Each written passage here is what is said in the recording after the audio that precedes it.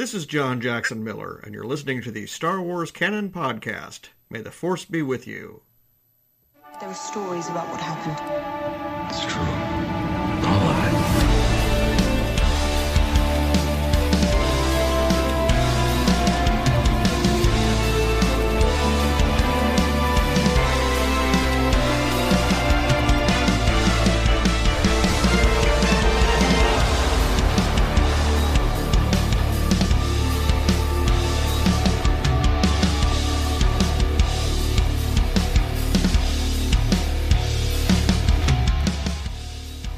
Hello, everybody, and welcome to episode 54 of the Star Wars Canon Podcast. Thank you guys so much for tuning in. I am your host, Brian Miller, in studio. With me this week, once again, from across the pond, you guys know him and love him, Mr. Yusuf Wally. How's it going, brother? I am good. Thank you so much, Brian, for that lovely intro. I'm really excited to talk some more Star Wars, man. And I love it. I love it. No matter what happens, even if it's 3:30 in the morning over here. Don't care. Still want to talk some Star Wars.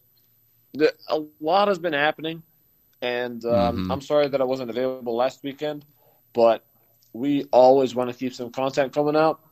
Star Wars is the bread and butter. Do you know what I mean? Absolutely. So, yeah. Yeah, no, absolutely. I like I said when the podcast first came back, when I took that hiatus, I'm glad to be back on the mic because This is a big stress relief for me, and I actually right now I don't know, nobody really knows this, but going through a very stressful point in my life right now, and Yusuf, you know what I'm talking about. But Right. this is a good outlet for me, and now that I've actually got my own studio that I can sit down and make my content and sit here and work on the website, which we'll talk about here in a couple minutes, and put all this together for everybody. I absolutely love this. When I get home from work now, it's basically walk in, kick my boots off, hug my son, kiss him, and downstairs.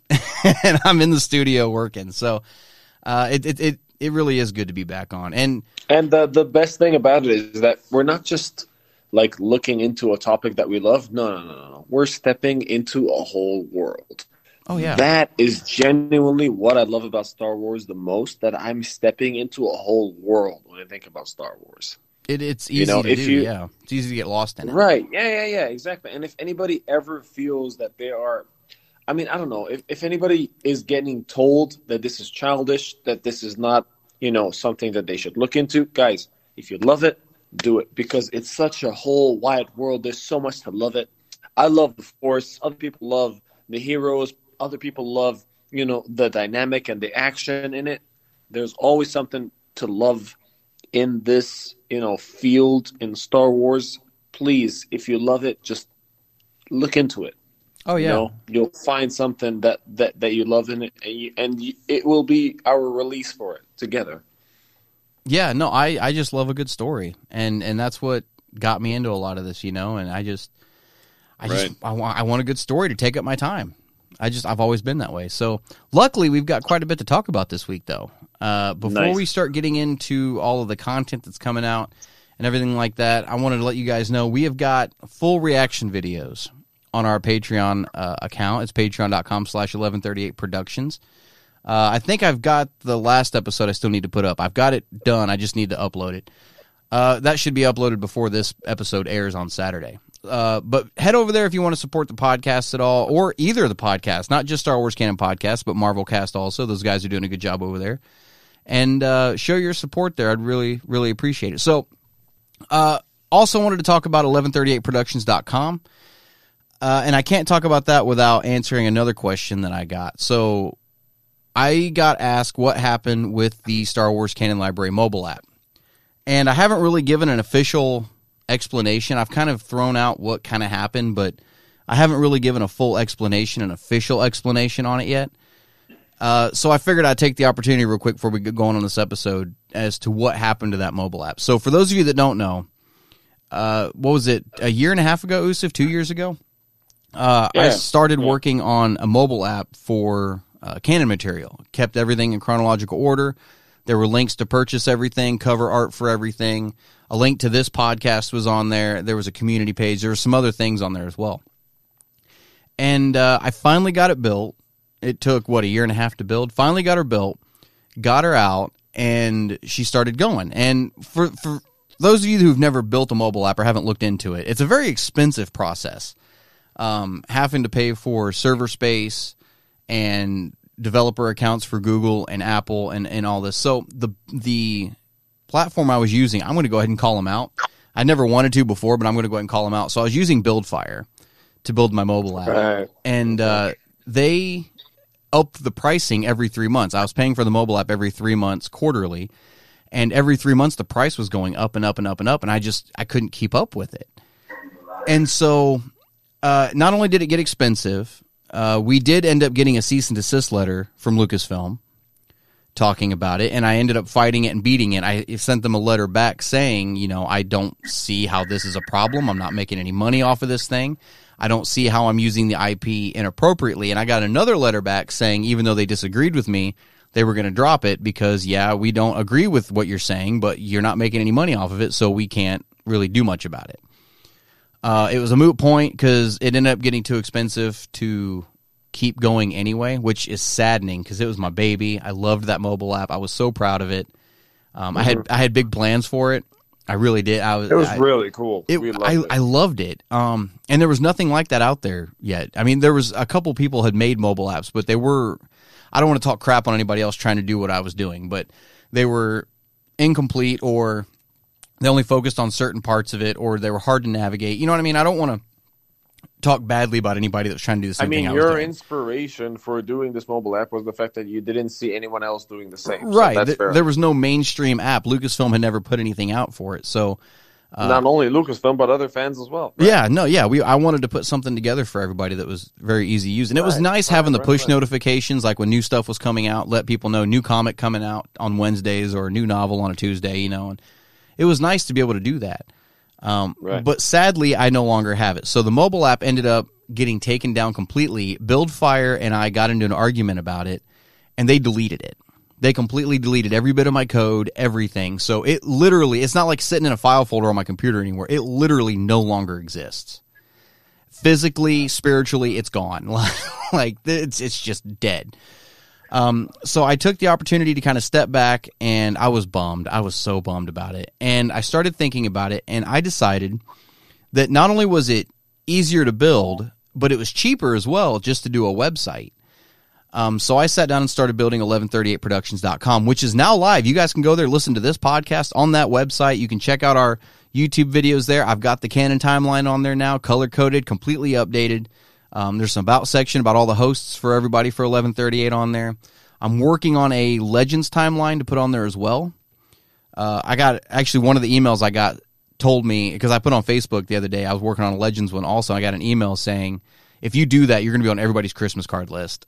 Like, if you have canon and Legends timelines, everybody's going to love you. So I'm working on the Legends. And Steven and JG, I've been talking to them about also doing a Marvel cinematic universe timeline with all the TV shows and everything like that. So it's going to be interesting, but 1138productions.com you and I will probably be doing an Assassin's Creed timeline. And we have talked, we're going to, because I was talking to a buddy of mine, I was talking to my buddy Tommy, and he was telling me I need to do more than just Star Wars and Marvel. He was bringing up Star Trek and Assassin's Creed and Mass Effect, and Halo was the other one he brought up. And I'm like, holy crap, dude, like, this is possible, but you know how hard it's going to be to keep up? Like, once we start all these timelines, we have to stay on top of all of them. It's immensely hard. So and the Star Trek, I'm not a Trekkie by any means, but with Star Trek, you start breaking down into the Prime timeline, and you've got the Kelvin timeline. Like, it starts to get really convoluted. So some of those would be really tough to do, but damn, if you could put them on the website, that'd be cool. And I was like, well, I'll talk to the guys and see what they say. So yeah, we're talking about doing some other timelines and stuff as well. Basically because of how complete the canon one is. But that's what happened with the Star Wars Canon Library mobile app. It just came down to funding. But the thing is, I've set up 1138productions.com, the mobile version of it, as you can save it to your homepage on your phone, and it still works as an online app. So perfect. I've got it on my homepage on my phone where it just says 1138productions.com, and I click on that, and it's basically the mobile app. So I have a lot more control over it. I can build what I want to build into the website. With BuildFire, I was very limited with the features that I had. You had to like upgrade packages another $400 every 3 months just to have an extra couple features. Like, it was ridiculous. So this way, we own 1138productions.com. The website's very easy to maintain, and I think it's a lot more rewarding. I think it looks a lot better on a screen too, to be honest. So that is what happened with the mobile app. Yes, I was bummed about it, but it ended up being better in the long run, I think, with having the website. And now we can actually put the podcast on there and put the content we want on there. Because with Google, the other thing is Google, I had to buy a developer's account for that, and then same thing with Apple. And Google had their own rules about what could and couldn't be on there, and Apple had their own rules about what could and couldn't be on there. So I had two sets of rules that I had to follow, so it really limited me on what I could put on a mobile app. On a website, it's basically free game, whatever. I mean, everything goes, so that's what happened. I know a lot of people donated to the mobile app. I did put out, if anybody wanted a refund on that donation, to email me and let me know. I got no problem reimbursing you for that. A lot of people that I talked to said, don't worry about it, put it towards the website. So that is what's happened. I've put it towards the website to get it back to where it was now. So if you guys did donate for the Star Wars Canon Library mobile app and you're wanting that donation back, I got no problem with that. Send me an email at StarWarsCanonPodcast@gmail.com, or you can go to 1138productions.com/contact and you can send me a message there. I'll get it, and I'll get with you one-on-one, and we'll make that happen. So, not out to screw anybody, not out to hurt anybody. Absolutely. I always try to be fair is fair, So, anyway, now that I've talked about my dearly departed mobile app, let's get on with some of this other stuff that we got. Because I was starting to put show notes together tonight, and I didn't think it was going to be that big of an episode, and I didn't realize that we had this much to talk about. It's been a hell of a week. Yeah, it's been a lot. So let's kick it off. Something Richard J scared the crap out of me earlier in the chat when he sent this story. I did not comment, but I felt exactly what you did. Yeah, the tightening in the chest. I was like, no, how dare you, There's 2022. a piece of news which got shared, everyone, which just simply... Yeah.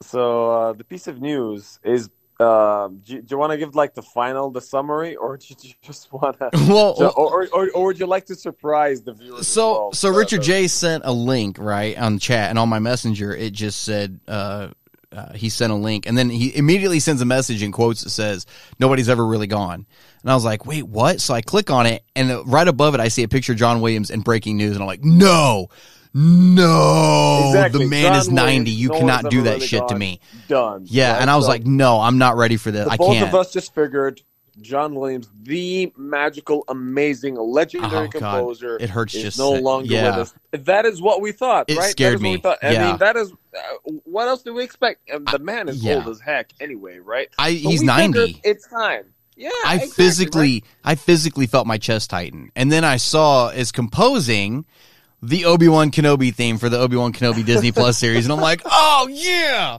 I got so confused. I was happy, but I was too. Yeah, I've never been so relieved in my life, and I was, oh, thank God. and good news on top of the relief also. So John Williams is not only composing the main theme for Obi-Wan Kenobi, but he's also working on a Steven Spielberg movie right now, which I don't remember what the name of it was, and he's also going to score Indiana Jones 5. The man's a beast.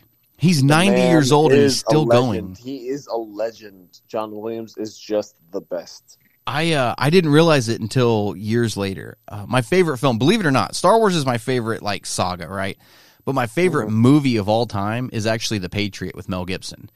I love that movie so much. And I didn't realize, I should have known just from the sound of it, but I did not realize he composed that film too. Film is just so iconic with the trumpet. It's just so good. That movie's a masterpiece beginning to end. I love it. So, but I didn't realize he had scored that film also. And after I realized it, I went back and listened. I'm like, holy crap, how did I never realize that? It's one of those things I felt like an idiot, but John Williams is composing Obi-Wan. So on the 45th anniversary of Star Wars, not only are we getting the return of Ewan McGregor as Obi-Wan Kenobi, but we're also getting a John Williams theme on top of it. May 25th cannot get here soon enough. I'm so happy about this. I can't wait. Usif. Yeah, I mean, I'll say something. So I mean, I remember way back, like before I was part of this podcast, you did an episode talking about your favorite theme I and remember music that, yeah. themes in Star Wars, and I got so upset internally because you did not include John Williams' theme when not Duel of the Fates. It was something else entirely. It was the fight between Anakin and Obi-Wan. in Revenge of the Oh, Sith. did I not put it So in there?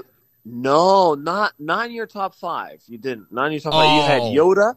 Oh, You- yeah, I you love had Yoda. Yoda in Clone Wars, which was fantastic. by the way. Yeah.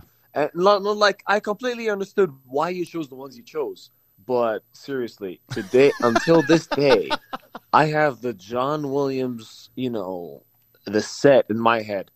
It is just so damn good, and he is iconic. The man is iconic because there's a big thing about music in general, right? So I don't consider myself a musical person. Mhm. As in, I can't hold an instrument, but if I hear something, I damn well sure I know where that came from, right? Right. Because it carries so much sentiment with it. It's not just a track Right. anymore. It carries an event. It illustrates something that happens. So when this man has a certain style, and it has been the backdrop of such a big universe for such a long time, and then all of a sudden, I remember the first time when I found out that in Rogue One, John Williams would not be the composer for that Mhm. film. I was surprised as heck, and I was disappointed, and I was not happy, and I was not expecting anything good. And then I stepped into that movie, and I was like, oh, I didn't need him.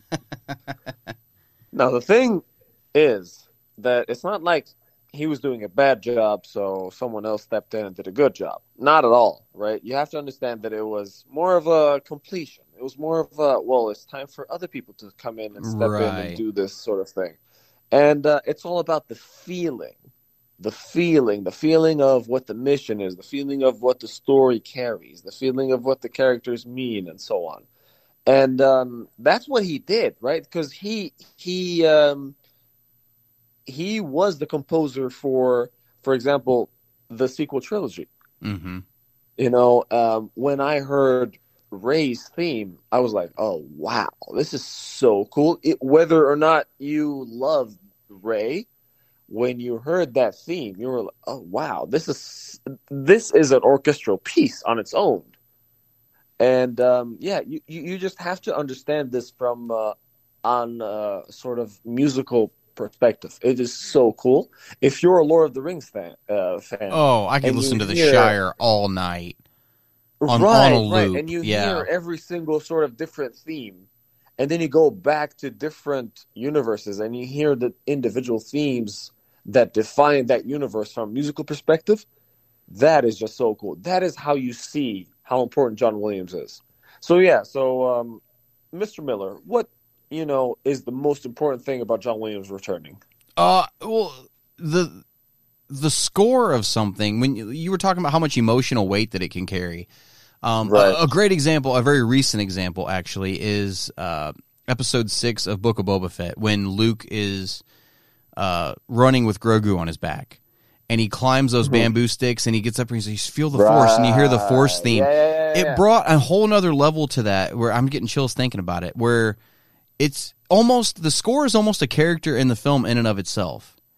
And it really not, if you shoot a scene right with no music, and you still, you can still relay that emotion, but the score, when you get the right score with it, that just takes it to an entirely new level. And a good score, I get goosebumps when I hear, like you said, Lord of the Rings. When I hear some of the music in that, I get goosebumps.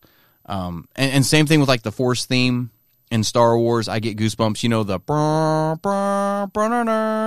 When the twin suns, when he's staring at the twin suns, that Force, that I absolutely love that. And then you were talking about Rey's theme, how whether you like the character or not, that still is Rey's theme. When you hear that music, you think Rey. Right. When you hear, the Imperial March, you think of Vader. When you hear Yoda's theme, I love Yoda's theme. And Leia's. Yoda's theme and Leia's theme are two of the greatest pieces I've ever heard. And you automatically identify those characters by those tunes, and that says a lot about a composer. To be able to to latch a piece of music onto a character to where you see it, or when you hear it, you automatically see that character in your head. So I'm ecstatic that John Williams is coming back. The man's a powerhouse. I mean, the man's earned his retirement how many times over, and he's still going. I mean, this is the definition of do what you love and you'll never work a day in your life. The man loves to do this, and he's still going. I can't wait. So I was already looking forward to Obi-Wan, but this is just going to add a whole new level to it. So John Williams be fantastic. Is composing Obi-Wan. I think that if he was, alive for a certain purpose, it would have been just to cap off Star Wars. Don't say that. Don't say that. I don't even want to think about that. I know I'm cruel. I'm getting that chest tighten again. Waiting to hear it. My chest is tightening again just thinking about it. I'm not ready. So no, Jay, I don't mean that. Of course, I mean that is very cruel of me to say. But no, speaking, I get it. It just this just makes Obi-Wan Kenobi series even better for me. Genuinely. Oh yeah, absolutely. So on a real perspective. So we're all waiting for this series for Obi-Wan Kenobi. Yes, and for us to know for sure that he is going to be scoring this, on a very large scale, right? I mean, I've seen directors come back and say, "Well, I have a good relationship with a certain composer." And I spoke to him about what the mission and the story was. Let's say, Interstellar with Hans Zimmer. Oh, yeah. So the director basically told Hans Zimmer what the story was about. And he had nothing. He didn't tell him about space. He didn't tell him about anything. He told him it was about the relationship between the father and his daughter. And he was going through a saga. And the father feels like he let his daughter down. And everybody felt like he left. He basically left her and then came back to sort of work it out on his own mission. Right. So then Hans Zimmer had just a piece of the score out, and then the director came back and was like, well, I guess I better go on and finish the movie now. That was how good the composer was. That he had the soul and the feeling in it. And that I'm sure John Williams has done with this show. Oh, yeah, absolutely. That is how serious I feel about it, because he not only does he know Star Wars, he has it from before, but he more importantly knows the feelings of every character. Right. He's composed different, he's composed the main themes for every different scene, for every different feeling. And now that he's reaching beyond and getting the theme from the old world of a certain character and pushing it now into what is going to be not a sequel, what is going to be a culmination. Yeah. I can't wait for that. I'm hoping that this is what it is. I'm hoping that for him, this is a culmination. It's not just, so this is another part of the Obi-Wan story. No. I'm hoping that he sees this the way I see it. Brings it full circle. And that it's, yes. And that is more of okay, so this is where Obi-Wan we get to see this as a culmination of Obi-Wan's time, not just as a Jedi, but as a hermit, but as, a potential father, because he is a potential father figure or an older brother figure for Anakin, and he is a potential father figure for Luke, even though he doesn't even exercise it at all. But he's still going through his own story, so he's a potential sort of, journeyman as well. It is just so cool. I can't wait to see what they come up with. I just can't wait, especially with John Williams on board. Man, this is just so cool. Oh yeah. So Jay, when you listen to this, just know you gave me a heart attack, and but you instantly you gave me a heart attack, but at the same time gave me the greatest news that I got all day. So. John Williams is composing Obi-Wan. Very awesome. So we've got some new canon material to talk about. Actually, quite a bit of canon material to talk about. I want to talk about the most recent one that came out today first. It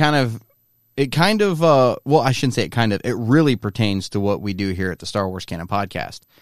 Lucasfilm Publishing has announced that, it's not Lucasfilm Publishing, it's DK Books. They're coming out with a reference book called Star Wars Timelines. It's due out in November of this year, and it's basically the entire chronological timeline of everything so far. Movies, TV shows, comics, books, games, everything. So this is a book I have to get my hands on. I've got to know. I'm going to compare my timeline against it. And I think this is going to be one of those books that when you open it up, it's got like the timelines laid out, so you just keep folding pages out of it. And it's got this massive timeline because it's supposed to be a visual thing. I'm really looking forward to this thing. And like I said, I really want to compare it to what I've put together just to see how accurate it is.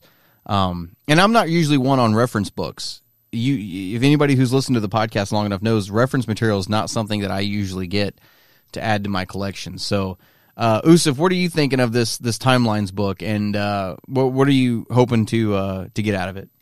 I'm hoping. Honestly, I'm hoping to get firstly some closure off of all the different items and the timeline. As you just said, like it's more of a visual item, and that is what a timeline hopefully is supposed to be, right? So, just like a visual specimen of what we should be looking at. And but what I'm hoping to see is, everything that we are talking about, the comics, the movies, the films, and the novels and the shows and everything, because we've been working on that. So that's what our website has been doing, and that's what we've been looking at as a timeline. We've been doing that because we need it, because Star Wars fans need that. So there's so much content coming out. We need to know what comes where. And yeah. And it's not just. So that is it. I'm not sure that this is going to answer that whole debacle, but I'm still looking forward to it because it will definitely be a piece of it. Yeah. Oh yeah. No, and it's not just figuring out where everything goes, because there's a lot of things. Like when I made the timeline for 1138productions.com, there are a lot. I mean, there's a huge number of entries in canon that overlap with each other, and it's hard to kind of place them on the timeline once in a while. Like Lost Stars encompasses like 20 years. So, or I don't think I want to say it's 20 years. I think it actually is like 20 years. So there's only like one place you can put it on the timeline. If it wasn't 20 years, it would have been at least 10 to 15 years. Yeah, something like that. So, and a lot of these comics are, crossing over with each other and crossover event stuff, but there's times where novels are crossing over. Like you were talking about before we started recording, you're going to read the Thrawn trilogy. Thrawn Alliances and Thrawn Treason happened during the Rebels series. There's a break in Rebels where Thrawn disappears for a few episodes, and that's where one of the books is taking place. And then he comes back. Then he disappears for a few episodes. That's where the second book is taking place. And it's like, so placing them on a timeline is one thing, but I want to see it laid out like this, where I see how everything overlaps with each other and what was happening during certain events and certain pieces of canon. I'm really looking forward to this thing. I'm not going to lie, I feel a little territorial, where I'm just like, I've been doing this for how long? And it took 5 authors to put this thing together. You know what I'm saying? Like, but I'm really looking forward to this. So I think it's going to be a great tool for everybody. I think fans need something like this to put everything together. What I'm wondering now is when they come out with this November, are they going to be doing a yearly edition where it adds everything that came out over the last year? Because you can't just magically add stuff to a book. You know what I'm saying? So it's going to have to be one of those things where they keep coming out with an annual edition, kind of like the encyclopedia. Every year they come out with an updated version. So I'm looking forward to it. What do you think, Yusuf? You think they're going to come out with? I mean, it only makes sense that this would end up being a yearly thing, right? Yeah, but that is if it was a complete sort of timeline of of content. I don't think that that's what this is going to be. If I had to really bank on it, I'd say that this was just going to be a sort of basic sort of timeline. Something that was going to be a one-time thing, just to be like, oh, so this is what this and this and so and so. You know, this is where the novels are at, and that's that. And then we can use that template to sort of add on to it.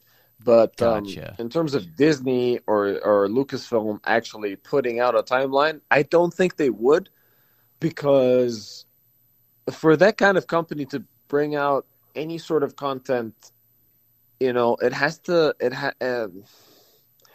basically they would never release something that could be criticized, and they don't want to be criticized for them having a lot of content with like, oh, this is behind this and this is after this and this is behind this.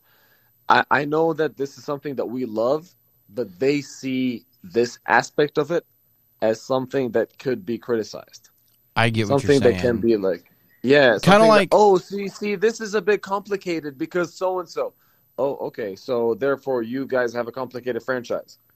So that's what they're worried about. Whereas personally, I'm like, well, I mean, you have a lot of content, and this is an amazing story. Yeah, it has loops and holes, so you gotta jump around here and understand this and understand that. So does Avengers. So does Marvel. So does everything else. we'll see So does Star Wars. with Marvel though. I remember they did mess up their timeline with Spider-Man Homecoming. Yeah, they did. Yeah. Because they put the wrong time period at the beginning of the movie. I remember that. Because everybody's like, well, now that doesn't match up with this, and then, you know, that kind of throws this off. It's difficult. It's difficult very managing difficult. such It is a large pain in story. the Yeah. ass to put. I mean, don't get me wrong, I love doing it, but this is a pain in the ass to put together and to keep it updated agree. on a weekly basis. You know what I mean? Like, I and agree. I reading it completely all on agree. top I of it. completely agree with you. It really is. Don't get me wrong. I'm not complaining. I love doing it. Like I said, this is my stress relief. For this reason, But I it's don't tough, think that, for this reason, I don't think that they're going to be releasing such a definitive, amazing sort of timeline that's going to be like an annual edition or anything like that. I just don't think they'll do it. I would love to think that they could do it, so only time will tell. Right. But I think what I think they will do is just a one-time sort of thing where it's like a graph or a one-line sort of thing where they explain. This comes first. This comes second. This is where this happens. This is where this happens. This is where these characters come into play, and and they will release alongside it a specific sort of set of series or a book, or they'll show where each of their major novels line up. So they can define this series of novels. You know, the Aftermath comes here, the Thrawn comes here, Lost Stars comes here, this comes here. They'll sort of place those specific novels which they have as highlights. That's what I think they would do.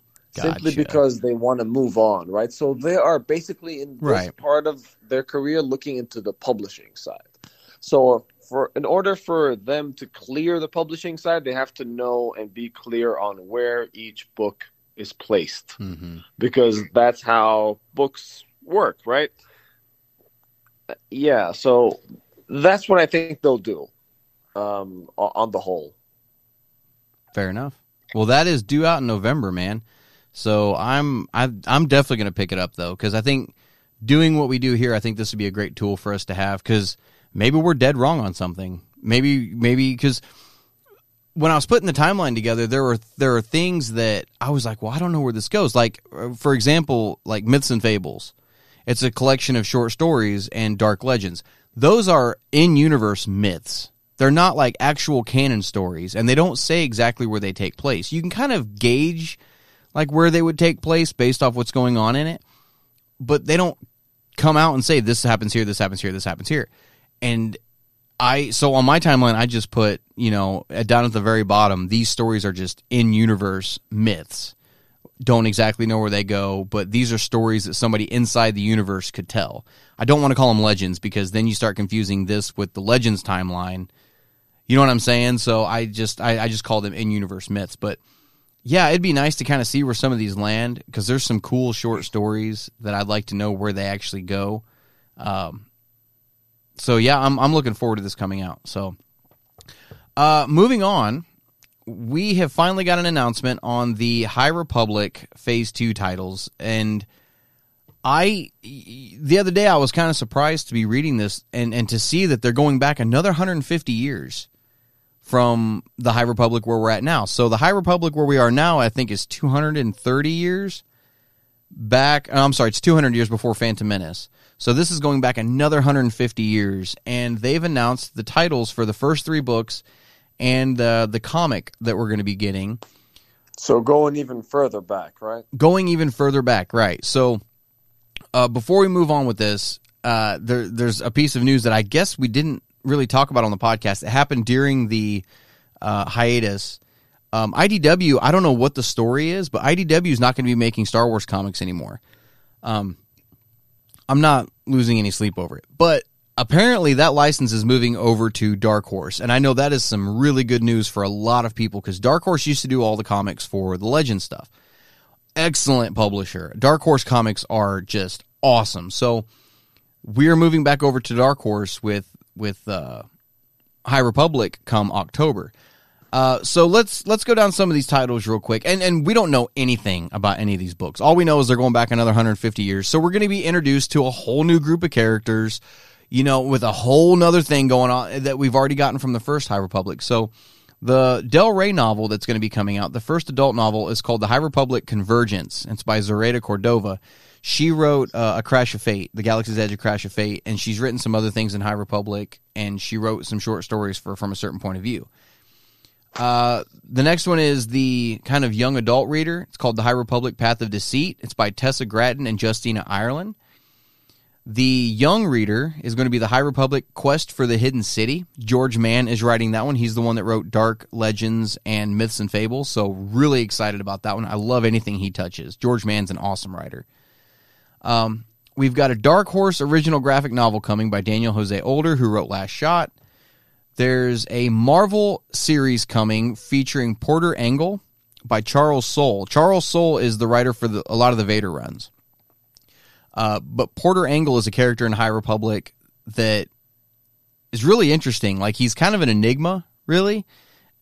He's mentioned in Light of the Jedi, and you really don't see him a whole lot in the next few novels, but he's kind of a cool Jedi. High Republic, the comic by Marvel, is getting a relaunch in October, and Kevin Scott's going to be heading that up. But the big comic that I'm really excited for is Dark Horse is doing a High Republic series called Quest of the Jedi, written by who I consider the queen of canon, Claudia Gray. I've never seen Claudia Gray write comics before, and I'm really excited about this. Usuf, I know you haven't really dived into High Republic just yet. I know you haven't dove into it. Not dived. I'm an idiot. You haven't dove into it yet. But I'm trying to think of how to ask this without asking you something that I know you haven't read, and it's hard to do. What are these? Which are these kind of? I know we don't know anything about the novels, but which of the comics kind of piques your interest a little bit? Okay, if any of them. Yeah. I'll be completely honest. I mean, the comics that pique my interest at the moment, just off of that news, I'll have to base it off of the writers, right? And just as you said, the Claudia Gray comics. I've never seen or heard of Claudia Gray comics, so I'm going to be really interested in what she has to write into here. If I had to say something here for the benefit of our readers, it would be if any of our readers has not yet read High Republic, as have I not read. I haven't dove into High Republic at all yet. Don't fret. You got to just catch up, which is what I'm doing, right? I'm catching up to a certain level, and then I'm going to dive straight into it. So it's okay. We're not behind. We're going to get through this. We're gonna catch up and dive straight into High Republic. But I'm really excited for the comic book series here because there's so much to look into. I'm loving this. I'm loving the fact that there's so much content coming out for different periods as well. Mm-hmm. This is my favorite thing about it, honestly. It is difficult, and I'm worried about it because I am worried about being left behind. I'm serious. I've never felt this way about Star Wars before, but I'm feeling it this way now. But that being said, it is possible to to come back and conquer this, and it's going to be fantastic. This is what I'm happy about. No matter what happens, it's going to be fantastic content. Every single title here and all of the stories coming out is all important, and it all, it sort of expands the experience that I'm feeling with every character, with every story, and that is the best thing about it. Does that make sense? Oh yeah, absolutely. What I'm looking forward to the most about this is I'm kind of curious about it taking place 150 years before Phase 1. So that's kind of got me right. Why? Why are we going back like that? Because The Fallen Star ended on such a note where you're like, oh my God, we got to wait to find out what happens after that. So I'm assuming with this phase they're going to go back and tell the prequel kind of what led up to this, and then when they come into Phase 3, they're going to go back and kind of like the original trilogy, the prequel trilogy, and the sequel trilogy, the way they kind of told them in that order. I feel like that's what they're doing here also. So going back 150 years, a lot of these characters that we know and love now from High Republic, the ones that are still with us, they won't even have started. They won't even have started their journeys yet. Yeah, they exactly. Won't even have been born yet. So Yoda would still be there.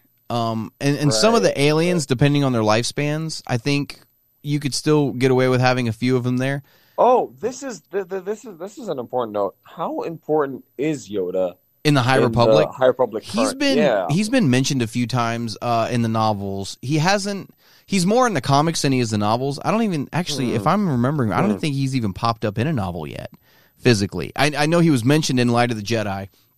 And when he is mentioned, he's mentioned as an important character, as a normal character, as Master Yoda. He's just mentioned as Master Yoda. Right. So he is in the comics. Okay. In the comics, though, he's still training younglings, like we saw in Episode 2.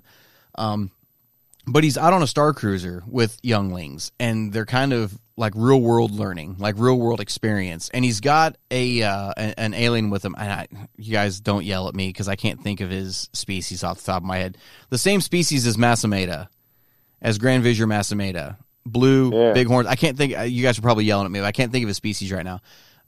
But his name is Buckets of Blood. That's actually his name, is Buckets of Blood. And he refers to himself in the third person. So he always refers to himself as Buckets of Blood. So, and he's an awesome character. He's actually really cool.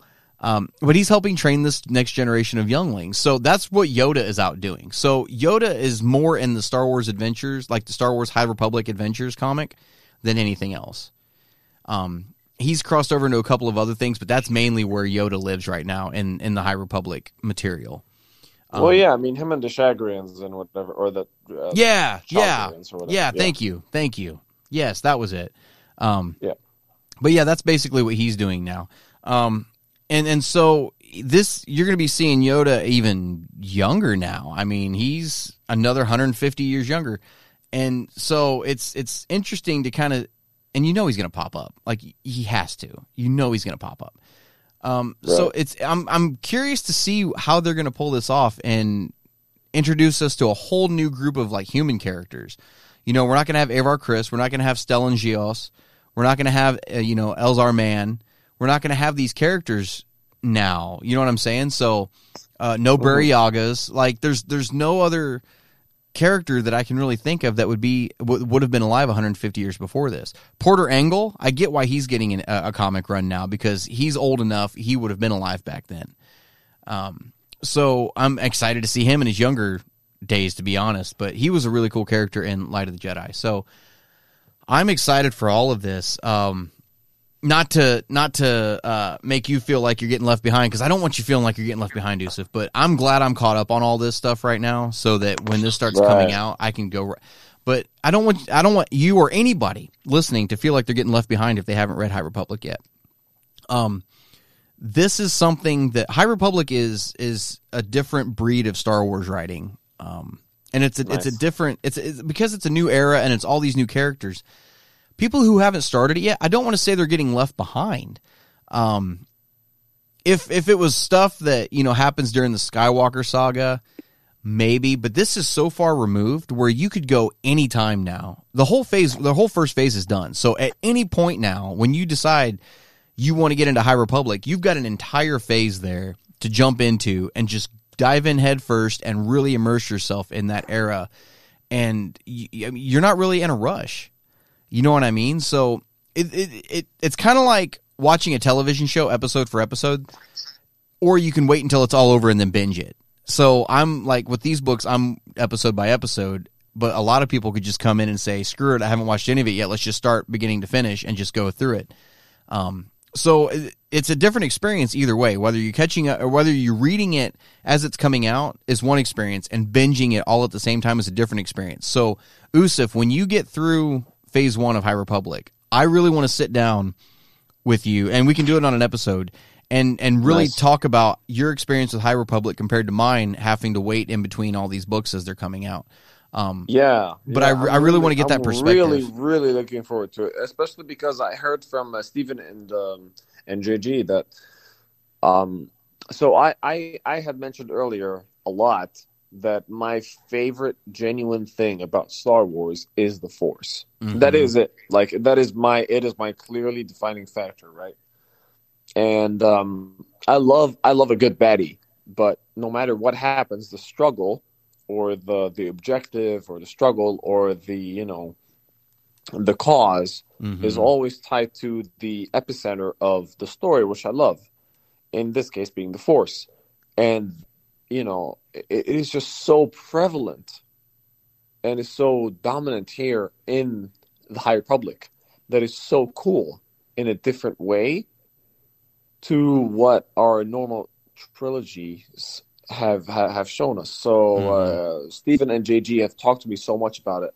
I just can't wait to read it. So I haven't read it yet because I'm just waiting to make sure that I'm caught up on what is existing, right? In Star Wars, to make sure that I can sort of put this behind me and just jump into High Republic. So I'm hopefully, before the next few months, let's say, maybe my target is 2 months from now, I'll be jumping into High Republic. That is my target. I'm excited to hear what you have to think about it, because to give you just a little bit of an idea, this is going to be completely out of context. Yeah, sure. Because you're talking about the Force and stuff. There's talk during some of the novels, because of something that's happening, of the Force having an injury. There's an injury in the Force, so there's talk of it where it's referred to as an injury in the Force. You're gonna love this. If you're into the Force thing, they really get into it. So, and that's just in one novel in particular. I'm not even gonna tell you which novel it is, but there's talk of something happens and the Jedi are questioning themselves, like, and at one point it's referred to as an injury in the Force. So, or the Force suffered an injury. That's what it was. The Force has suffered an injury. So it's really cool to get into. There's a lot there, and it really gets it doesn't get into a lot of lore, but it writes a lot of lore. So I think you're really going to enjoy High Republic, and I'm really excited to hear what you have to say about it.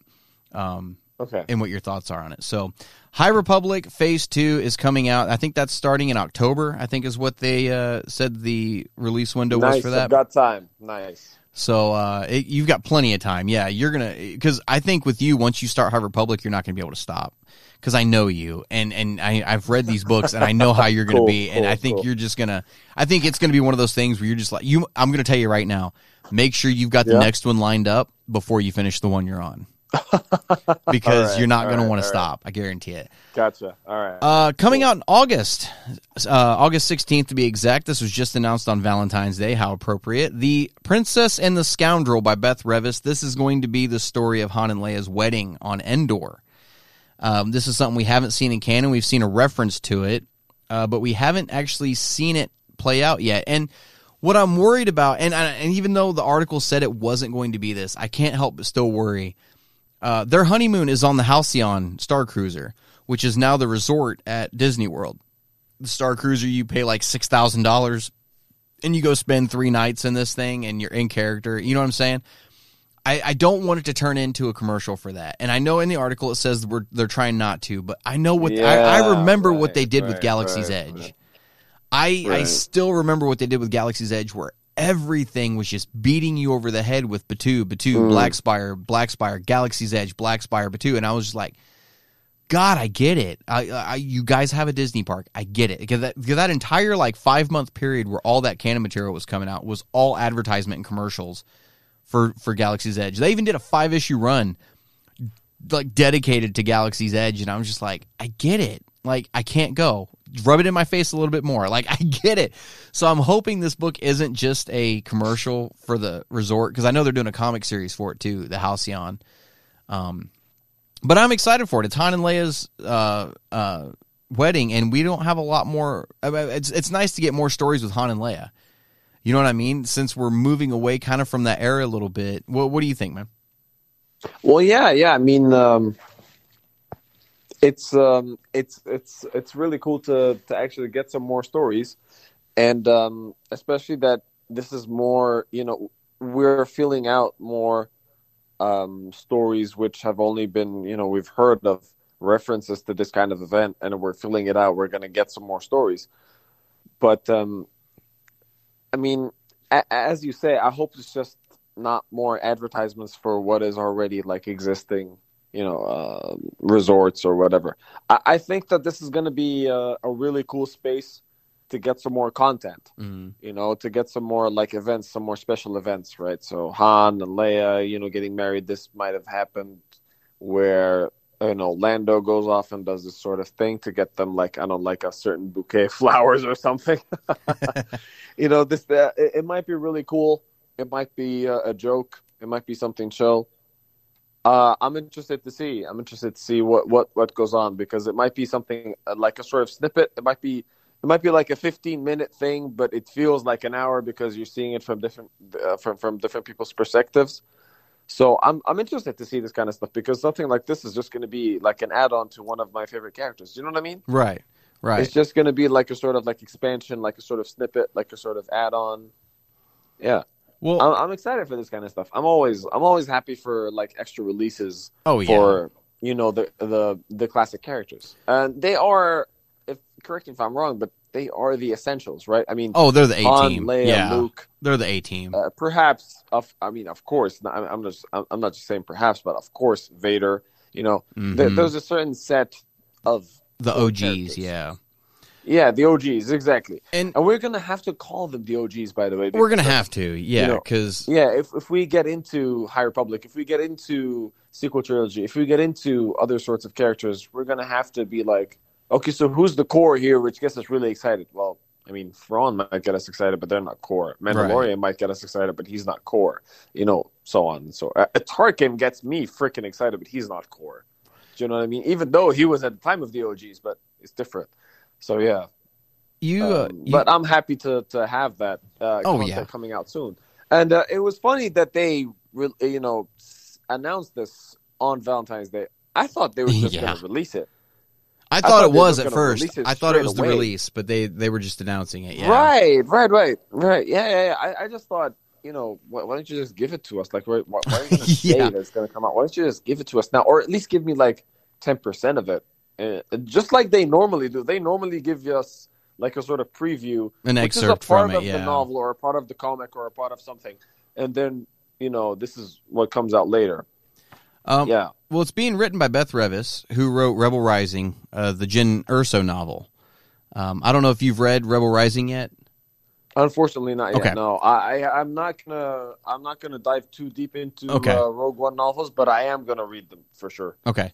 I really enjoyed Rebel Rising. I liked the way Beth Revis brought that character and kind of fleshed her out. You really see why Jyn is the way she is in Rogue One. So I'm excited that Beth is writing this one. And actually, she's written some other short stories for like from a certain point of view and stuff. But I think this is only her second foray into an actual novel proper. So I'm excited for it. It's due out on August 16th this year, and we're getting this right after we're getting Shadow of the Sith with Luke and Lando. So we're actually getting some more content this year with the OGs, and I'm excited for it. We don't have a lot of Luke stuff. We don't have a lot of Han and Leia stuff in that time period. When I was putting the timeline together, I realized there's a 9-year period there where there's nothing. There's nothing at all that happens in a 9-year period on the canon timeline. So it'll be nice to get some stuff that actually to kind of flesh that area out a little bit. So The Princess and the Scoundrel is due out on August 16th. One more thing to talk about before we get into mailbag questions. We know Obi-Wan, the series, is coming in May, but we are also getting an Obi-Wan Kenobi comic run. I don't know if this is going to be 5 or 6 issues. I'm assuming it's going to be 5 issues. like most of the self-titled runs. But we got a little bit of a synopsis for issue number 1 for this. And the Obi-Wan comic number 1 says, as he spends his final days in the remote deserts of Tatooine, Obi-Wan Kenobi takes time to reflect on and record key moments of a heroic life long lived. Writing in old leather-bound journals from his hermit's hut, Obi-Wan remembers his days as a young Jedi initiate, his trials as a Padawan, the crucible of Jedi knighthood and the Clone Wars, and some of the earliest challenges he faced as a true master of the Force. In this tale, the first issue, Obi-Wan considers a watershed youngling adventure he narrowly survived on Coruscant when he was but 8 years old. This is just the beginning of his journey. So I'm assuming every issue of this is going to be another story of Obi-Wan progressively getting him closer and closer to where he's at on Tatooine right before the events of A New Hope. I'm excited for this. We're going to have the first issue out for this when the Obi-Wan series drops. So you think these are going to go hand in hand? Yeah. I mean, either hand in hand, or at least give us some more content to latch onto for Right. some sort of expansion or like a focal point. Especially for this kind of character, it's really important to have like a rhythm for them. They always do this, right? So they build up a certain series with a climax. They build up a certain series with a climax. So I think this is what's going to happen at this point. It's nice to get some backstory on Obi-Wan also. I mean, we already know. Oh, yeah. We already know a lot of it's been Obi-Wan. missing, Yeah, but there's certain things, because it actually talked about, I think it was 5 different times they talked about his days as a young Jedi initiate, which I'm assuming is this first story when he's 8 years of age, his trials as a Padawan, the crucible of Jedi knighthood in the Clone Wars, and some of the earliest challenges he faced as a true master of the Force. So that's 5 different time periods right there. I remember in Legends there was, I don't remember the name of the series, and I think it was Jedi Apprentice, actually, now that I think about it. And it was tales of Obi-Wan when he was growing up before Episode 1, with Qui-Gon as his master.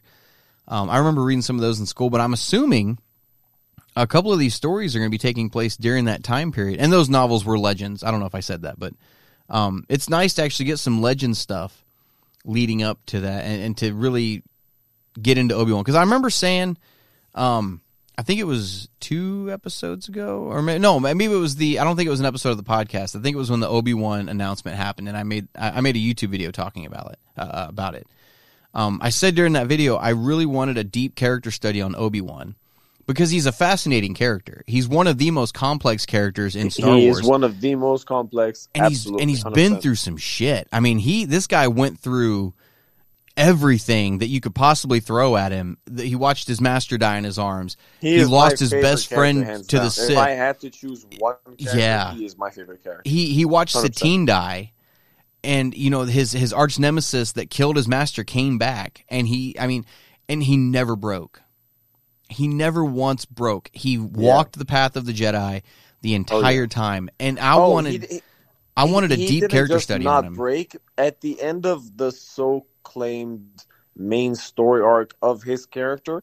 He had to face his favorite own brother, sort of younger brother, his failure. He had to face his failure. Yeah, and holy crap! And exactly. so between this comic and the series, I'm wanting a deep, character dive expose on Obi-Wan Kenobi. I mean, like I said, he's already complex. We've already seen everything he's been through, but to see some new stuff that we've never seen, especially with the Obi-Wan series, I cannot wait to see the episode where he finds out, because I really hope it's in the series when he finds out that Anakin is still alive, because he left him for dead on Mustafar. I think he left him for dead. He just couldn't be the one to finish him. I think he spent years thinking that Anakin died on that riverbank. And when he because I want to see him find out that he's still alive and that Vader is still around kicking, I think that's going to be a blood-chilling episode. And to see him go through that on top of everything else that he's already gone through. Yeah. This is going to be an emotional series. And then this comic is just going to be I think it's going to be a really good companion with that series, just telling these other stories leading up to why he is the way he is. So the fact that we're getting all this Obi-Wan content is just, I'm so excited. Like, my heart is singing right now. Obi-Wan is one of my favorite characters. Yoda is my favorite Star Wars character. No, Obi-Wan is my favorite. And Obi-Wan is like a close second for me. Like, he is such a good character. And the fact that Ewan McGregor has breathed new life into that character with the prequels, and now he's going to get a chance to do it again. Hands down. Exactly. We are getting him at his literal sort of, this is the last time we're going to get him at his best. Yeah. Yeah. So I've never been more excited for anything. And I don't look forward to like 5-issue runs that are coming out, because I know Han Solo and Chewbacca is getting a 5-issue run here before long. I don't usually look forward to the self-titled 5-issue runs. This one I'm really looking forward to. I'm really excited about this one. So that is due out in May. I don't think we have an actual release date, do we? Or we do. Issue 1 is May 10th. We do. Yeah, May 10th. Yeah, it's 2 weeks to the day. Is that right? Yeah, no, almost 2 weeks to the day before the first episode of Obi-Wan. So looking forward to that. Cannot wait. Guys, let's get into some mailbag questions. We only got time for a couple. We're already going over an hour. But I think we got a couple of really good questions this week. Before we get into them, how do you get a question on the Star Wars Canon Podcast? It's very easy. You can email us at starwarscanonpodcast@gmail.com, or you can visit 1138productions.com/contact. You can type in your question there. Make sure to put in your name, what show you want it to go to. And it's not just for Star Wars Canon Podcast. You can also send a question to MarvelCast Podcast if you guys want. I'm sure those guys would love to get some mailbag questions over there. So you guys can go through and send your questions that way. I go through and pick out a couple each week. And Usuf and I were talking before we started recording. You guys are sending in some really good questions, and it's really hard to go through and just pick out a couple to that doesn't mean you shouldn't do it. Please send in your questions. Please no matter do. what, we will get to them. We will, yeah. And Usuf and I have even talked about doing special mailbag episodes where we just kind of go through and kind of get caught up on mailbag questions. Yet, we save them genuinely. We love them. Absolutely. And sometimes, I was telling Usuf before this, if a big piece of news drops at some point, usually there's 7 or 8 mailbag questions that are all that same topic, and so you kind of got to go through and just pick one out to use for that topic. So, right. So if you guys send in a mailbag question and it has nothing to do with like the actual events going on in news or new material coming out, you've got a better chance of getting it on the show, of having it stand out a little bit. So keep that in mind when you're sending in your questions. But we got a couple of really good questions this week. I'm excited to get into these. So let's just jump right into this. You ready, Usuf? Yep. All right. Let's go. First question this week comes from Aaron Turner.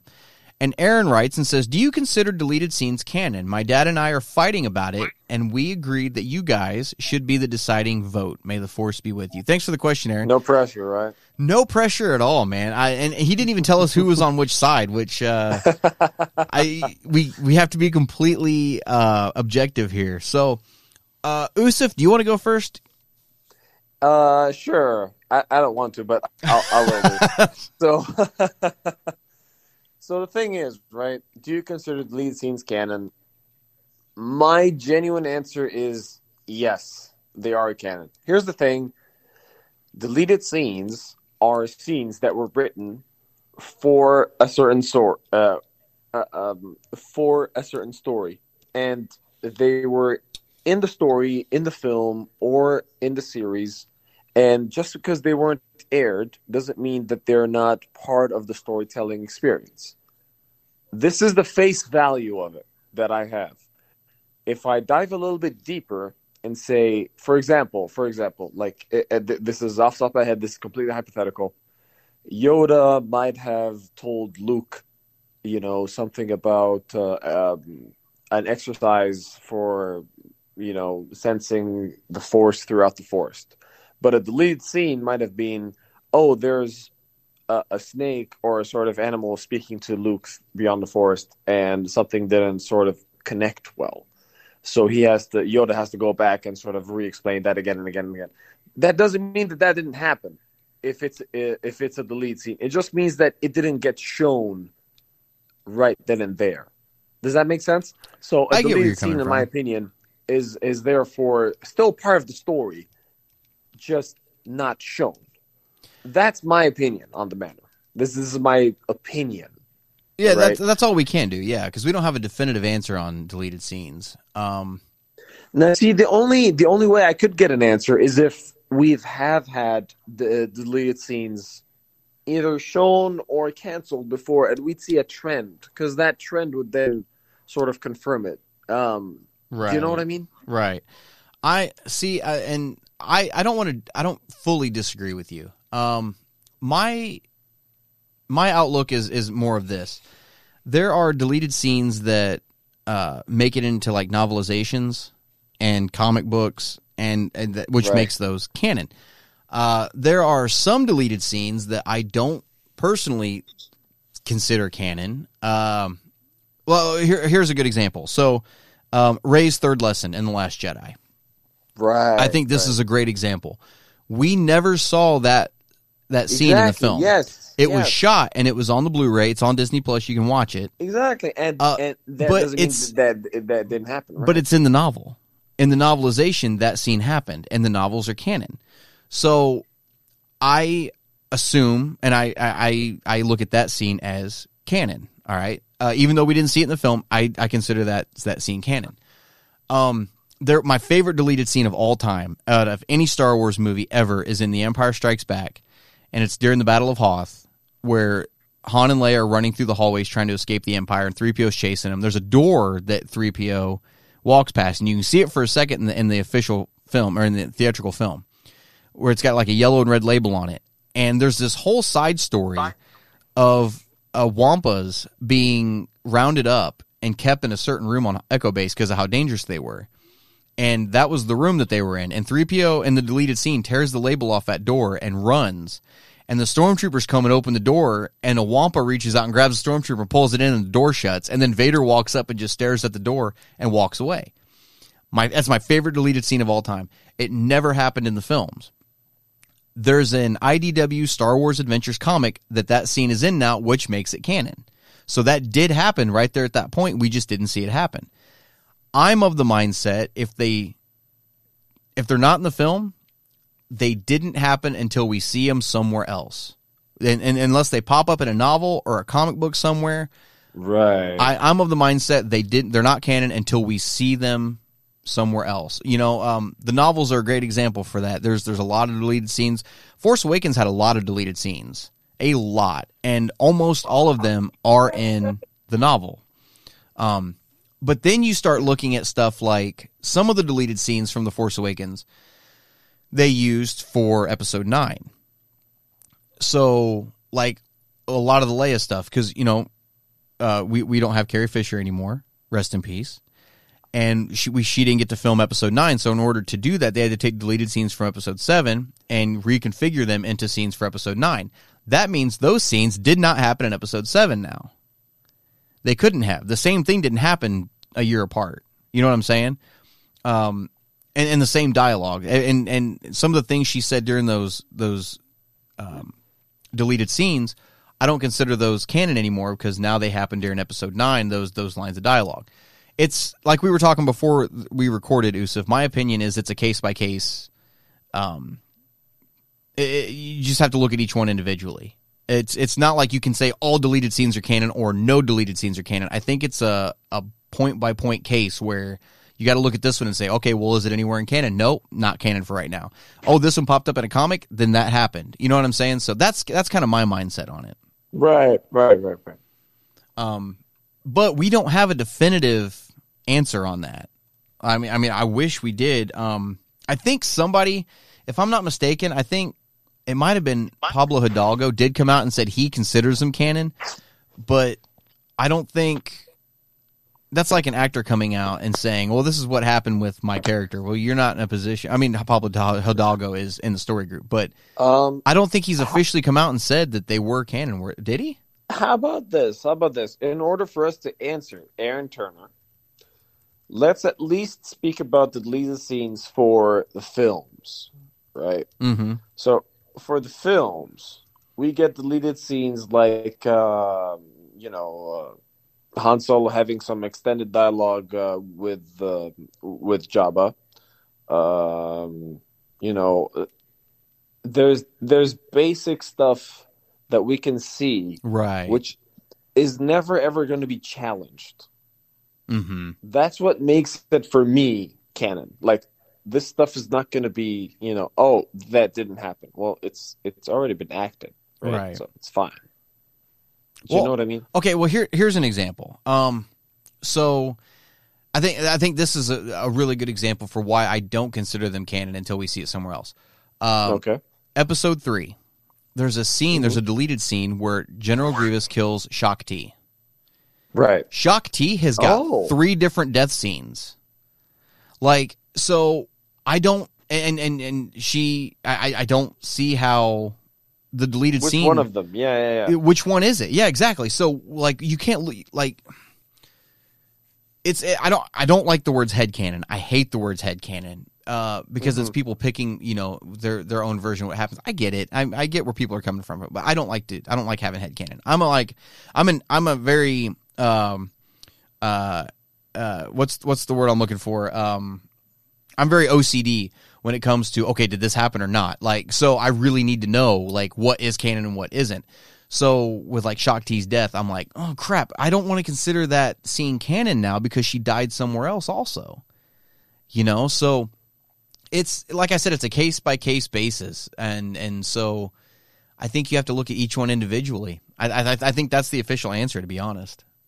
I don't want to be arrogant and say I have the official answer, but that's the only thing I can think of to explain it. So, yeah, I hope we fix that argument between you and your dad. Don't get mad at your dad for too long. Just saying. It's nothing to be mad about. The man's older. He is. More. He's wiser. He knows. I wish I could still go back and tell my dad. I wish I could apologize to my dad for a lot of shit. Right. But yeah, no, don't fight about it. I'm assuming you guys aren't fighting. I'm assuming you guys are debating. So keep it friendly debate. Keep it civil. So thanks for the question, though, Aaron. Thanks for being a listener, brother. Do appreciate it. Thanks, Aaron. And the last question this week didn't have an actual name on it. It was signed Bob Vance, Vance Refrigeration. So they threw in a little The Office reference there, which I appreciate. I love The Office. So Bob Vance from Vance Refrigeration writes in and says, at what point do you think we'll start to see more Legends content? I loved the old books and wish they would keep publishing them. I understand your channel keeps up on canon stuff. But would you ever consider doing a Star Wars Legends podcast? Just wanted to plant the seed for the idea. Keep being a positive influence on us fans. Thanks for the question, Bob Vance, Vance Refrigeration. So Legends stuff, it's kind of an iffy subject for me because I think you and I talked a couple weeks ago, Usuf, about how it's hard to read Legends stuff now because it's hard to differentiate what happened and what didn't.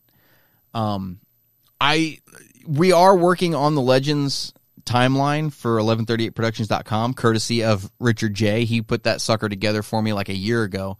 So I'm going through now and getting it put into the website. So we are going to have the Legends timeline on there. As far as the Legends content goes, they are still doing Legends content. Star Wars Visions wasn't canon, so I consider that Legends. The Ronin novel that came out wasn't canon, so that's Legends, even though it doesn't have a Legends banner on it. The Old Republic video game, the MMO, is still going. It's Legends. They could come out tomorrow and say that's all canon, and it wouldn't affect anything. And then I'd have to go play 175 hours of Old Republic to know what was going on. So I think we're still getting some Legends stuff, but yeah, I don't see why we couldn't keep getting more. As far as the Legends podcast, my hands are full with this one as it is. And with Legends, I think Usuf will agree with me on this. With Legends, there's only so much content because they're not coming out with a lot of stuff right now. So when you got to a point where you've reviewed all of it and you've talked about all of it, then where do you go? You know what I mean? So don't get me wrong, there's years of content there, but Richard J is he's the Legends guru of the group. So, Usuf, have you read any of the Legends stuff at all? I mean, I don't think I've ever asked you about that. Yeah, so the reason why you haven't asked me about this because I have specifically said that I don't want to talk about this. But here's the thing. Fair enough. My focus so far has been purely on canon. Right. Because just as you said, there's years of stuff in Legends, and I don't want to get confused with stuff that doesn't contribute to the main story. Right. Okay. However, and this is a question that is poised in a very specific way from Bob Vance of Vance Refrigeration. That Bob has specifically asked, do you think you would like to see more Legends content? So there is a specific separation between Legends content and canon. Okay. Mm-hmm. So far, we've been focusing on canon for a good reason. This is canon. This is what's going on. This is what's supporting the stories. This is what's supporting the events. Now, personally, do I want to see Legends? The answer is heck yeah. Because on the one hand, even if it's not supporting the main stories or what I've seen, whether it's Luke, whether it's Leia, whether it's Asajj Ventress, whether it's Clone Wars, whether it's whatever, I genuinely want to see it because it provides, firstly, an alternate storyline. Secondly, just more content in the universe that I love.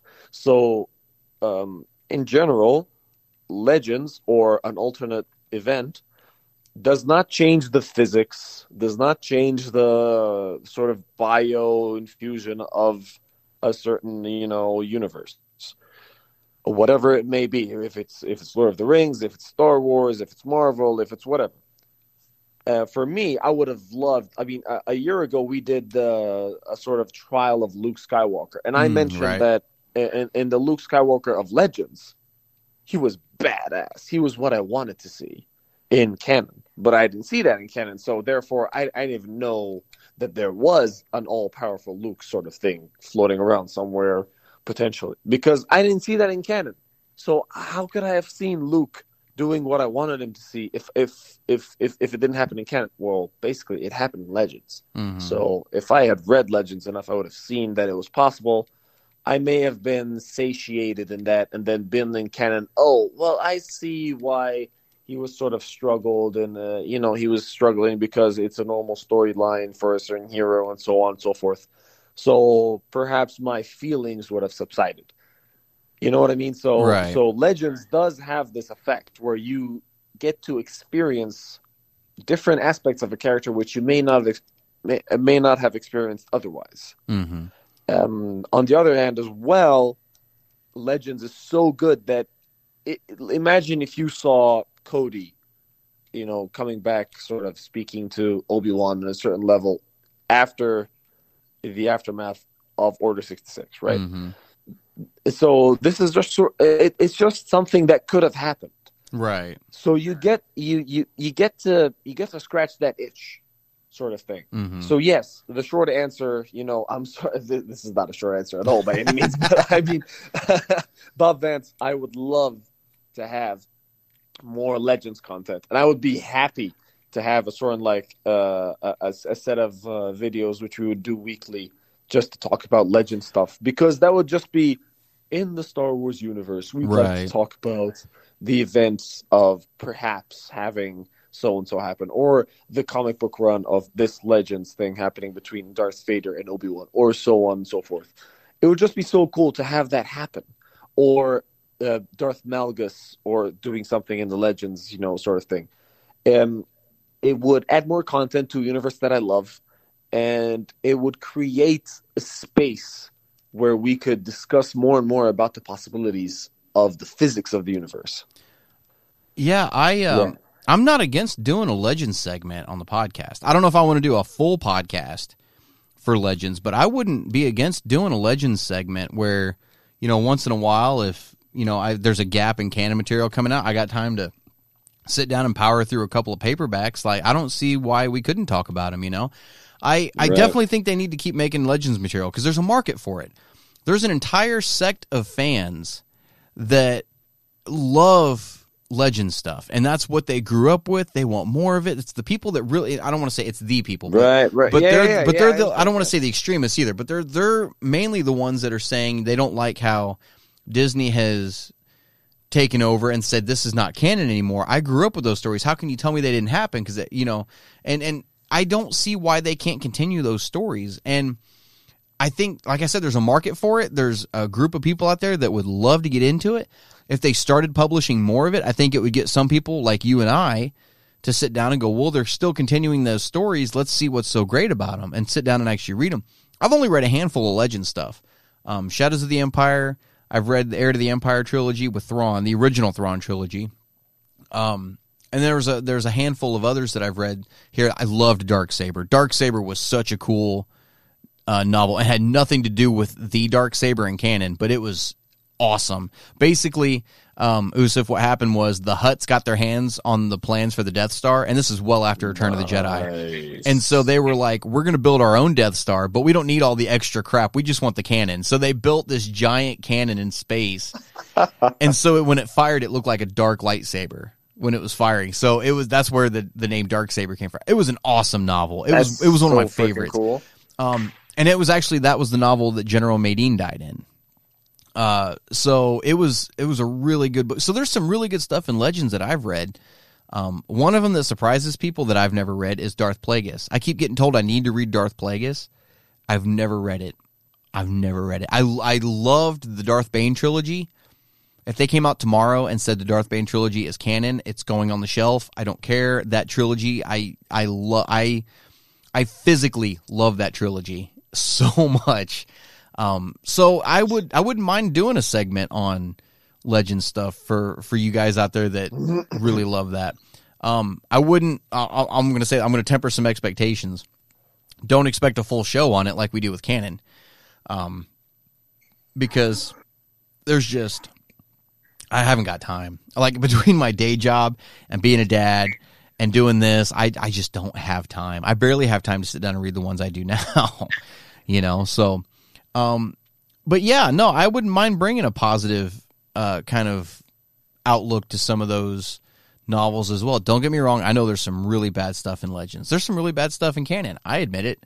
But I wouldn't mind trying to be a positive influence on Legends fans also. So I saw once that there was Legends continuity sort of thing about General Grievous and how he had attained certain lightsabers, and that it was specifically Legends and not canon because it was so detailed about how he'd gotten the lightsabers, which Jedi, and there was like a collection of at least like 50 lightsabers or something. Oh, that'd be cool. See, something like that. It's just so cool and so off topic and so not norm. I would just love to see it. Right. Genuinely. Yeah. No, I'm with you. There's a Legends novel that, in Return of the Jedi, when Luke is fighting the Rancor, I shouldn't say fighting the Rancor, when he's running away from the Rancor. Right. And he goes to open the door and he picks up the skull and throws it at the gate control. Okay, so there's an entire novel based around the guy whose skull that belonged to. Oh, no way. that entire, from what I've heard, I don't know, I've never read it, but from what I've been told, there's a novel based around that guy. So, yeah, to see stuff like that, I think it'd be kind of neat. But for the most part, I try to stick to canon just because it's hard to differ. Because like I said earlier, I'm very OCD. Is this canon or is this not canon? You know what I'm saying? So I think we should definitely try to, at some point, implement in a Legends. And it doesn't have to be a weekly thing. Maybe once a month we sit down and talk about something in Legends. Because like I said, there's a market out there. And I get where everybody's coming from saying that they want more of it. I really do. Oh, so. And just in case somebody doesn't know the answer to this particular thing, Star Wars Visions, it's not particularly canon, is it? No, it is not. Exactly. They came out and said that is not, yeah. So exactly. So the fact that there has been recent content come out from Disney, from Lucasfilm in recent years, in the last 2 years, which is not canon, shows that there is actually an appetite for it. And we're getting a second season of Visions. Exactly. So Star Wars Visions, for anybody who doesn't know, has come out, and it's absolutely brilliant. Okay, It is. It's amazing. Yeah, you just watch it to take it in. And this is a beautiful thing about Legends. You watch it to take it in. You don't watch it to calculate. You don't watch it to be like, oh, is this happening? Oh, what's going to happen next? Oh, is this going to tie in with a different event? Oh, is this and that and that? You just watch it to take it in. You take it at face value. You just do. Right. Just sort of read it in. You just enjoy it. Enjoy it the way you want to enjoy it. And this is a beautiful thing about Legends as well. So this is an amazing question for Bob Vance. Yeah. Thanks, Vance Refrigeration. It is. We and would actually, love to have Vance Refrigeration, sponsor the Star Wars Canon podcast at 1138 right. Productions. Out of the Dunder Mifflin offices, yeah. We would like to, no matter where you are in Pennsylvania or any state in the U.S., Vance Refrigeration is always welcome. And look, there's one more thing I wanted to say about this canon, non-canon thing before which, by the way, real quick, I looked up Ronin. It is not considered part of the Star Wars continuity. Right. It's not. Ronin, too. Right, Ronin, right. Yeah. It says Ronin is abstract and philosophical and meditative. So it's basically its own universe. Like, Ronin is its own entire Star Wars universe. But what I was going to say about this canon, non-canon thing is I got to ask a question one time about, like, the original theatrical versions of Star Wars compared to the special editions, to the DVDs, to the Blu-rays. And so the way I kind of look at it is the Legends films are still the original theatrical releases where Han did shoot, where Greedo didn't pop off a shot. That's Legends as far as I'm concerned. When you get into like the Disney Plus versions and the Blu-rays, those are the canon versions. You know what I'm saying? So that's kind of the way I look. Like when you watch the theatrical versions of the classic trilogy, the original VHSs, or the Laserdisc. I got the Laserdiscs around here for him somewhere. That was a blink and it was gone. The Laserdisc was, but I've got them around here somewhere. When you watch those, like that Han Solo and that Luke Skywalker and that Leia went on to fight Thrawn after Return of the Jedi. They went on to have the twins, and you know what I'm saying? And Luke went on to become Billy Badass. Like, those are the films that I consider Legends. And then when you come to the Blu-rays and the Disney Plus versions, those are the Han, Luke, and Leia that went on to fight the First Order and, that had Ben Solo. So that's kind of the way I differentiate those also. So there's a lot of things you can look at in Legends that still exist. I mean, you can still watch the movies and know it's not like the classic, because I keep seeing people saying the sequel trilogy ruined the classic trilogy for me. Not necessarily. If you want to sit there and think about how that Han, Luke, and Leia went on to fight Thrawn, go for it. You know what I mean? That's still available to you. Nobody's telling you how to think. They're just telling you what is legally canon and what isn't. So, it's a good question. I definitely want to see more canon stuff. So thanks for the question, Bob. Do appreciate it. And I think that's going to do it for us, man. We're at an hour and a half. That was a good episode. Real good episode. Yeah, absolutely. Anything else you want to throw into the mix before we sign off for the week? Honestly, I just want to have all of our listeners try to message us. Tell us what you're looking for. Brian, JG, and Steven and I are going to try to make sure that we bring out some more content at what everyone wants to listen to. So, for example, we would love to do a sort of little snippet about favorite lightsabers, favorite characters. So we'd love to hear from you what you want to hear. If you want to hear some more story time, if you want to hear some more history about certain things in Star Wars, analysis of certain events, whether it was video games, whether it was characters and arcs that relate between the video games and movies, like Fallen Order, for example, or anything else, please let us know in the comments. Let us know in private emails. Just get in touch. You know how to get in touch. We'd love to hear from you. Absolutely. I think next week we're going to be talking about some Star Wars villains and ranking them on how cool we think they're. Not how badass they are, but how cool. Because in canon, there's been some really cool villains that never made it out of their own books, which is really heartbreaking because there's some really cool bad guys and out we'll there. be posting that on our website, which has been, being updated regularly now, thanks to you and your efforts. Oh, no, we're getting there. That's one of the biggest things, too, is trying to keep everything 1138productions.com, right? Yeah, yep. So if there's nothing else, so hope you guys have a great week. Can't wait to talk to you guys next week about some more news coming out, and hopefully we'll get something next week. So until then, guys, this is Brian Anusif signing off, and may the Force be with you guys. May the Force be with you guys.